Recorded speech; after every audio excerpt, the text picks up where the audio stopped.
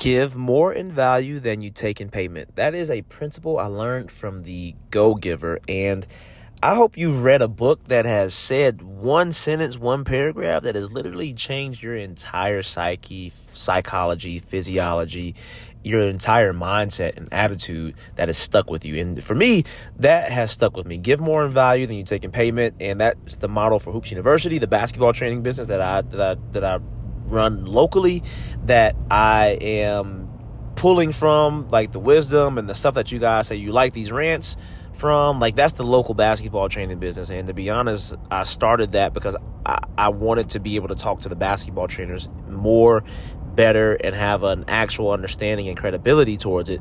But I actually realized that I really like doing this, and it is fun, and that it's so fulfilling in it. And I realized today we ran a clinic, and for the clinic, we didn't accept money. What we accepted was a gift, a toy for Healing Homes, which is an organization that helps kids who are in the foster care system and who are seeking adoption. Instead of paying $50, which is what we usually charge for clinics, you had to bring in a brand new toy for a kid ages 7 through 17, and it worked. Like, it was full. It was a great event. And I talked to somebody who works in corporate, who is a manager, who was in my opinion, it could be a high level executive, but he just really, honestly, just doesn't want the stress and the pressure, and is smart enough to, in my opinion, be the CEO. And his thought was, here's our process. Before I tell his punchline, what I did was receive the toys, and then the child could be admitted to train. And it was great. I felt altruistic, felt benevolent, felt very generous, and was happy. It was a great event. And you know what? We very likely will get business from this, because we only had one trainee who was an active trainee that I've seen before, and the others were just people I've never met before that saw it on social media, on Facebook, and all the other ways that I haven't looked at yet in one of our questions before they actually registered for the event. All that being said, his thought, my friend's thought was, next time you should just take the money and donate the money to the organization so that they can go buy the toys. Because you know what I have in my car right now, which I'm not mad about at all, and it's not an inconvenience at all, but I have a lot of toys in my car right now, which is cool. Like my wife gave great perspective on this, and I'm 3 months into marriage right now. It is great to be able to say that, but my wife gave great perspective. She said, the fact that you have the toys in your car may be great for you to go to Healing Homes and have a paradigm shift.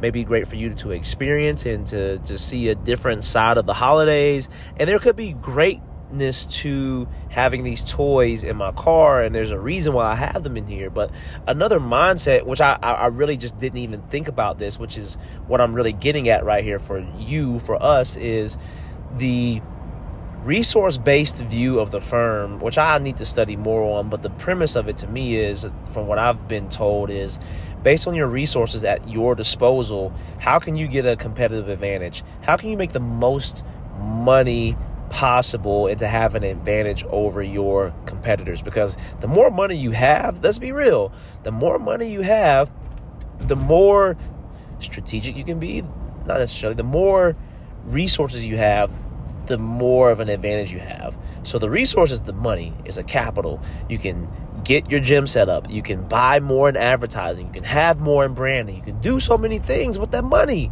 So next time, my thought is, okay, let's test it out. Let's see what happens if there is money involved, and then the money is donated to the Healing Homes or the organization that you choose, so that they can go and do the things that may cost you more in time than in actual money.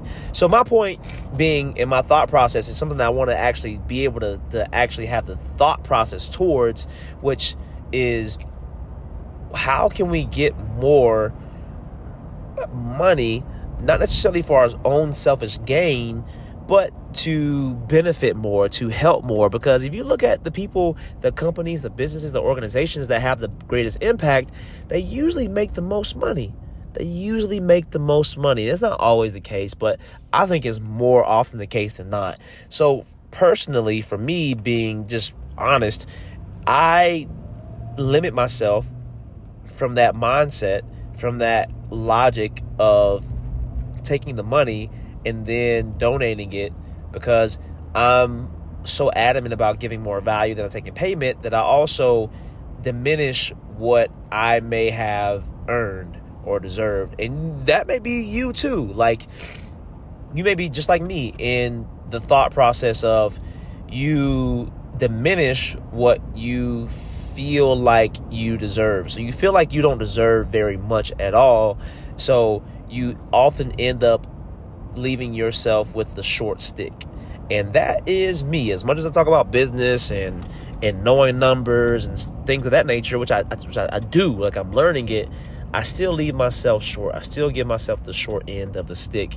And the grapple right now is trying to find out how to have the resource-based view of the firm and earn as much money as possible, while also feeling like you give more value than you take in payment, while also making sure that you are altruistic, that you do give to those causes that you believe in, and you do feel like you are spreading the holiday cheer and doing something that's really, really good. Because for me, and sorry, like just walking outside before this podcast, I really do believe, and I'm working on believing, that money is good. There's a book called Business Secrets of the Bible. I don't talk about it much, but it is so true. It's talking about the Jewish mindset, the ancient Jewish wisdom towards money, and how what they look at money as. They look at money as a resource, a tool, as something that is necessary, like blood. So in Hebrew, the word for blood and the word for money is the same. They're synonyms.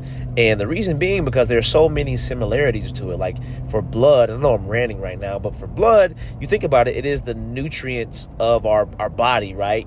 For money, it's the nutrients of the economy. You can't say, they're both mass nouns, money and blood. So you can't say, give me a blood. Like I need a blood. Like they're mass nouns. Also, they're fungible. So you can give blood as long as it's the same type, and it's okay if it's not the same exact blood cell.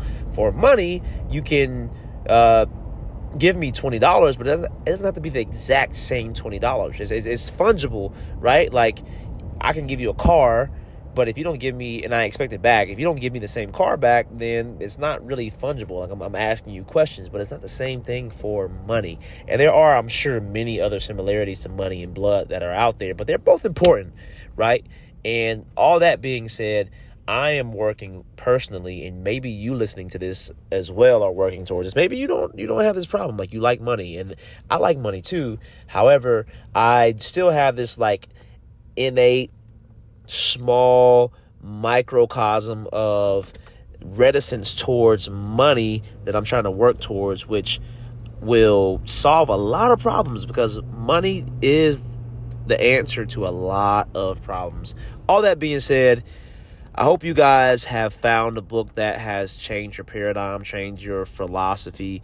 I hope that you are figuring out how to make more money, not just for your own selfish gain, if that's what you want. Okay, cool. But hopefully you are finding out how to make more money so that you can pour it back into your trainees and have more impact.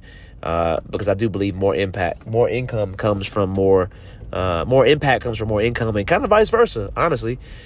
But I hope that's going well for you, and I hope that you are working like I am, working towards those insecurities, those I guess bad wiring that may limit the impact that you could possibly have, or the efficiency that you could possibly have. So just some real talk from me. I am at my destination right now, literally about to park. I hope you guys are enjoying this podcast. I'm busting my behind trying to post every single day, even with allergies going against me. So hopefully you guys are gaining value from it, and you plan to keep listening. Yo, hope that podcast gave you some value. If it did, please rate, review, and subscribe to this. It only makes the podcast better. I read every single one. And at the very least, go join our group. You'll see the link in the description of this episode, and I will catch you on the next one.